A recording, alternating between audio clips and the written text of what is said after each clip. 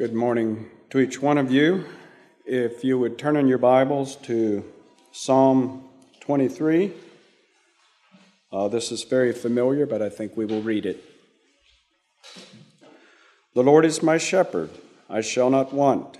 He makes me to lie down in green pastures. He leads me beside still waters. He restores my soul. He leads me in the paths of righteousness for his name's sake. Yea, though I walk through the valley of the shadow of death, I will fear no evil, for you are with me. Your rod and your staff, they comfort me. You prepare a table before me in the presence of mine enemies. You anoint my head with oil. My cup runs over. Surely goodness and mercy shall follow me all the days of my life, and I will dwell in the house of the Lord forever. I would like to ponder this psalm a bit this morning. I don't think I've ever preached on this psalm before. I don't have any memory of doing that. Who wrote this psalm? I can think of maybe at least three correct answers. Who wrote this psalm? Okay, David the shepherd.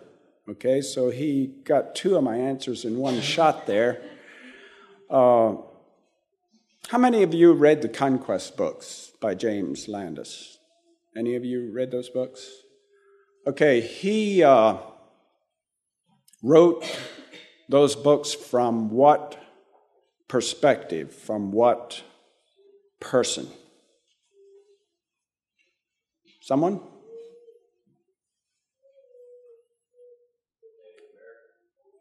A Native American, yeah. Okay, applying that to this psalm. Who wrote this psalm?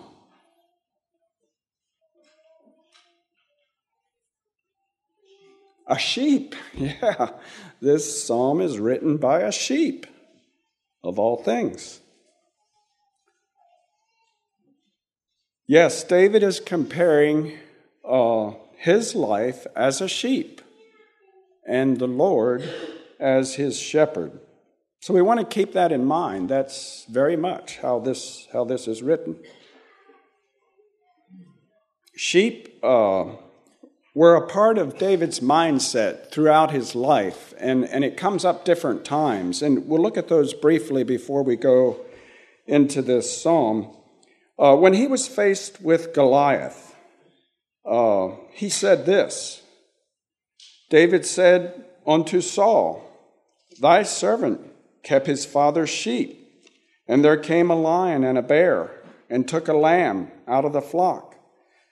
I went out after him, and smote him, and delivered him out of his mouth. And when he arose against me, I caught him by his beard, and smote him, and slew him. Thy servant slew both the lion and the bear, and this uncircumcised Philistine shall be as one of them, seeing he hath defied the armies of the living God. David said, moreover, the Lord that delivered me out of the paw of the lion and out of the paw of the bear, he will deliver me out of the hand of this Philistine. And Saul said unto David, Go, and the Lord be with thee. David had confidence in facing Goliath because the Lord was his shepherd. That is the only way that he had confidence. The Lord had saw him face impossible situations before and was victorious, and he had confidence that his shepherd would do it again. Many years later, David numbered the people, and it's a sad situation. There was no good reason for having done this, but he did it. And then God, through a prophet, told him that this was wrong, and he gave him three choices of punishment, if you remember that. And And it really put David on the spot. How do you choose? Because there were no good options out of those three. None of them were good. And then David says this. David said unto Gad, who was the prophet, I am in a great strait. Let me fall now into the hand of the Lord, for very great are his enemies. But let me not fall into the hand of man. And then even as he was in this sin, he trusted the Lord because the Lord was his shepherd. And it goes on to say, the Lord sent pestilence upon Israel, and there fell of Israel 70,000 men. Now, we cringe about what's going on over there in Ukraine, but there's estimates of what? Anywhere from 15, 20, 30,000 people, maybe 70,000 people just in a day or very short period of time. And then David says this, and this is where you capture David's mindset of sheep. David says unto the Lord, is it not I that commanded the people to be numbered? Even I it is that have sinned and done evil indeed. But as for these sheep, what have they done? Let thine hand, I pray thee, O Lord my God, be on me and my father's house, but not on thy people, that they should be plagued. So David here is very much seeing these innocent people dying for his sin as innocent sheep. It's very much a part of his mindset. When he fell into that sin with Bathsheba and thought he covered his tracks and he thought he got away scot-free, he had to know better, but he had deceived himself, and Nathan the prophet was sent, and I'm assuming as a prophet of the Lord, him and God were communicating about how to approach the king, and he uses the perfect story to touch David's heart. I'll just read a short part of it. Describing this poor man that had been robbed of food to feed the stranger. He says this, but the poor man had nothing save one little ewe lamb, which he had bought and nourished up. And it grew up together with him and with his children. It did eat of his own meat, drank of his own cup, and lay in his bosom, and was unto him as a daughter. David could identify with that picture very well. He knew exactly how that looked, how that felt. He did that most likely in his years as a shepherd. And it stirred up the feelings in David, exactly the feelings that God and Nathan wanted to stir up. So with that picture in mind of David writing this psalm as a sheep and having that as very much a part of his life and his thought processes, we want to look at this psalm. I'd like to ponder the first 5 words of this psalm, and if you would kind of follow with me. I think I'm supposed to take this thing with me. Now, if you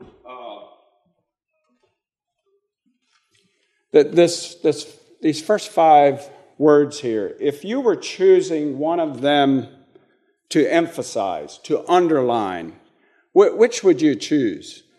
It changes the meaning a bit, where you put the emphasis. Does someone have a suggestion? Which of those words would you underline?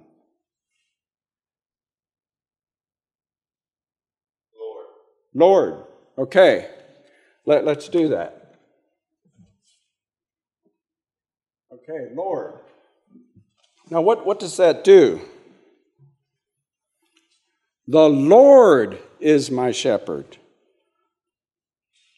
What that's saying is, I, as a sheep, I'm not following the biggest ram. I'm not following the bossiest ewe, but I am following the Creator, the Redeemer, Almighty God, the Alpha, the Omega, the Lord. The Lord is my shepherd.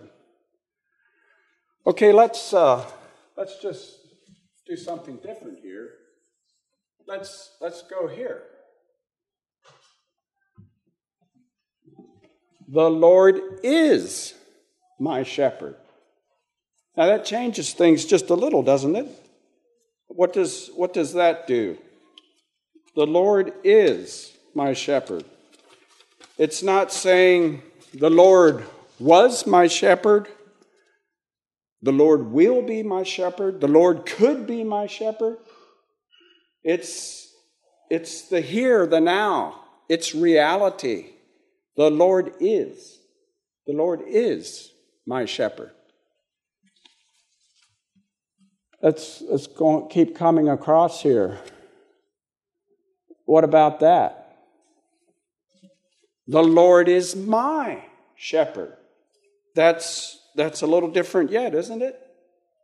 We could say, or David could have said, the Lord is a shepherd. He could say, the Lord is their shepherd. The Lord is our shepherd. All of those would be true. But no, he says the Lord is my shepherd.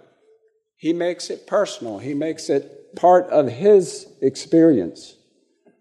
Okay, let's go over here. The Lord is my shepherd.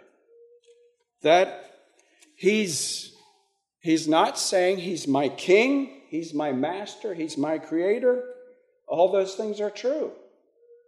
But what he's saying is, the Lord is my shepherd. And that's the perspective that he wants to share. That's something that is not original with me. I heard that almost 50 years ago at Red Run Mennonite Church. I heard that, and that has always stuck with me. When I read that, it brings a fuller picture as you emphasize the different words. And I think in my life, at different times, I would underline different words. It would meet my need at a certain time with a different word underlined than maybe at another time. Let's think about shepherds just a little bit. There's so many scriptures about shepherds. We certainly can't touch on them all, and I can see already I'm running out of time very rapidly. Isaiah 40 is one of the most beautiful pictures of a shepherd. Isaiah is talking about people as grass. People just wither away. I mean, they just wither away like grass. Nations. You know, we think of nations. We're thinking of them right now, Russia and Ukraine. And nations are a drop in a bucket. Less than nothing, I think he says. But then he goes on and says this about God. He shall feed his flock like a shepherd. He shall gather the lambs in his arm and carry them in his bosom, and shall gently lead those that are with young. That's the Lord. That's the heart of a shepherd. His sheep are way more important than grass and nations. He holds them close to his heart. I was going to read John John 10, Jesus talking about how he is the good shepherd. We won't have time. That's a familiar passage about the heart of a shepherd. Let's move on to this phrase, I shall not want. The Hebrew word translated here is used a number of other places in Scripture, and I think it helps us understand what David is saying here. In Nehemiah, talking about the children of Israel traveling through the desert for 40 years, Nehemiah says this, Yea, 40 years didst thou sustain them in the wilderness, so that they lacked nothing. Their clothes waxed not old, and their feet swelled not. For 40 years, they wore the same clothes. They did not wear out. They had food, and their feet didn't swell. Walking in the desert, hot sand, for 40 years, and no swollen feet. The word they lacked is the same word. I shall not want. There's no need that's going to be withheld.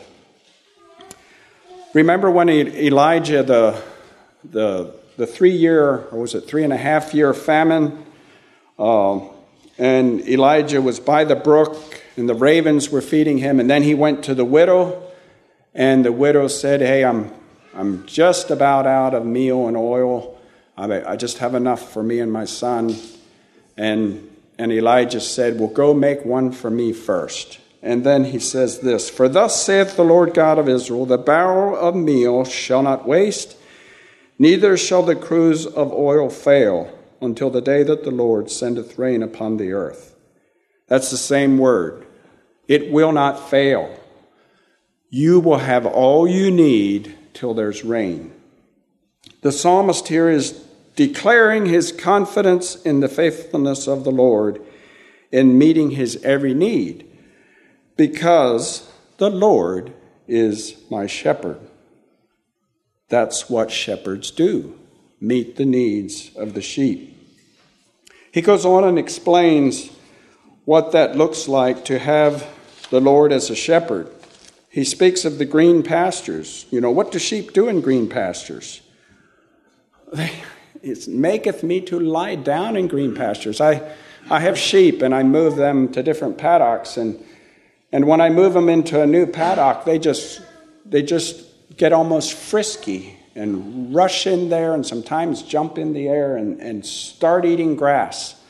That's what sheep do in green pastures. But here it says, He maketh me to lie down in green pastures. You know, we teach dogs to sit and to lie down, but I never heard of anybody teaching a sheep to sit or lie down. The only way that sheep lie down in green pastures is two things. They have to feel safe, no danger. They have to be satisfied. They eat all they want, and then they lay down and start chewing their cud. And if you children never saw that, you should sometime watch a cow or a sheep chew its cud. It's kind of amazing. Contentment is the picture. Contentment is a prerequisite for lying down in green pastures. David goes on and describes further this lack of want. The still water, again, it's a safety concern. The green pasture and the still water results in restoring the soul. There's green pasture, they eat grass, they drink water, they lie down, they chew their cud, and rest and are restored. The psalmist is describing what it means to not have want. And then he says he leads them in right paths, in righteousness. The Lord delights in satisfying our hunger and our thirst for righteousness. The shepherd always leads in the paths that he knows are right. the best way to get from here to there. And it will always honor his name. Now, verses 1 to 3, David is talking about the shepherd. Verse 4, he switches and he starts talking to the shepherd. And that's an interesting switch.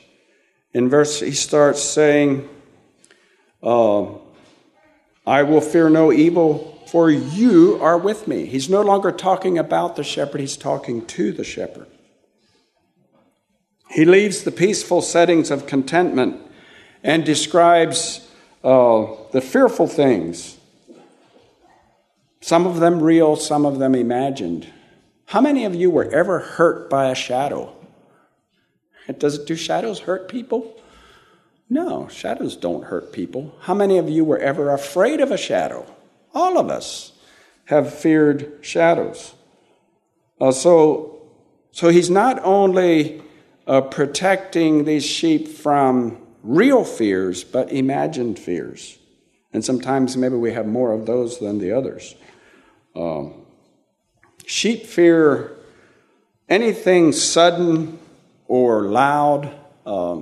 If I stumble over a piece of baler twine or something, they just dash off, or if I sneeze or anything like that will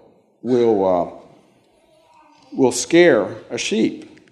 The psalmist here is describing a deep trust and comfort that is unshakable in spite of danger all around. I'd like to talk just a few minutes about enemies. Throughout David's Psalms and throughout his life, he had lots of enemies. He was a man of war. He fought Goliath, the Philistines, the Ammonites, the Jebusites, the Amalekites, and the list could go on and on and on. Unfortunately, David's enemies came much closer home than those folks. Some of the very people that he should have been able to trust were his enemies. His king, his father-in-law, Saul became jealous of the respect David had among the people. Remember the ladies singing and how that really vexed Saul. And Scripture says, and Saul was yet the more afraid of David, and Saul became David's enemy continually. Some of these problems, obviously, David brought on himself, but others he was very innocent of. I never experienced my father-in-law coming after me to get me. It's never happened. And I can't imagine any one of my three brothers out to get me. I just can't imagine that. I've wondered, when Saul was hunting David like an animal, where were his brothers? I don't think Scripture tells us. Which side were they on? Were they on David's side or were they hunting David? I had to always wonder that. They didn't always like David that well. Maybe they were part of Saul's army. David obviously made mistakes with Absalom. Scripture is clear about that. But I cannot imagine one of my sons getting an army together. Let's go get Dad. I can't wrap my mind around that. The amazing thing here is that in spite of all these enemies that David had from near and far, and them being present, the presence of the shepherd dispels the fear. That's the amazing picture that you get here. How, this preparing a table before me in the presence of my enemies. The enemies were there. They were present. But the presence of the shepherd, who is the Lord, dispelled the fear of the enemies. His head was anointed with oil. His cup was running over. Goodness and mercy shall follow me all the days I live. it made me think of that scripture where it says in 1 John, "Ye are of God, little children, and have overcome them, because greater is he that is in you than he that is in the world." Somehow David had this deep confidence that all these enemies, and as scary as they are, the presence of the Lord his shepherd was greater and brought peace and comfort to him. There's nothing forever about sheep. Ask Laverne. Sheep die for no reason whatsoever at times, it seems. And at best, they live, 12, 15 years maybe. There's nothing forever about sheep. But this sheep has forever plans. He talks in the early part of the psalm, he talks about this shepherd that is meeting his every need, and then he talks about the danger and the fearful things, and his presence there helps him through that. And then he returns to the peace and contentment towards the end. But now, it's not just as long as I'm laying in the green pasture. Now it's forever. It's no longer, the whole sheep analogy breaks down, and now he's talking about human being. He's talking about his own life. Forever I will dwell in your presence, Lord, because you are my shepherd.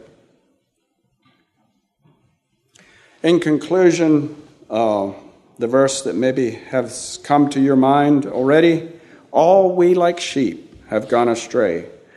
We have turned every one to his own way, and the Lord hath laid on him the iniquity of us all. We're very much, each one of us are very much sheep, just like David was. We can experience the contentment. We can live without fear, regardless of the shadows, the enemies, the danger, the evil around us. We can live without fear. We can experience the goodness and the mercy of the Lord because the Lord is my shepherd.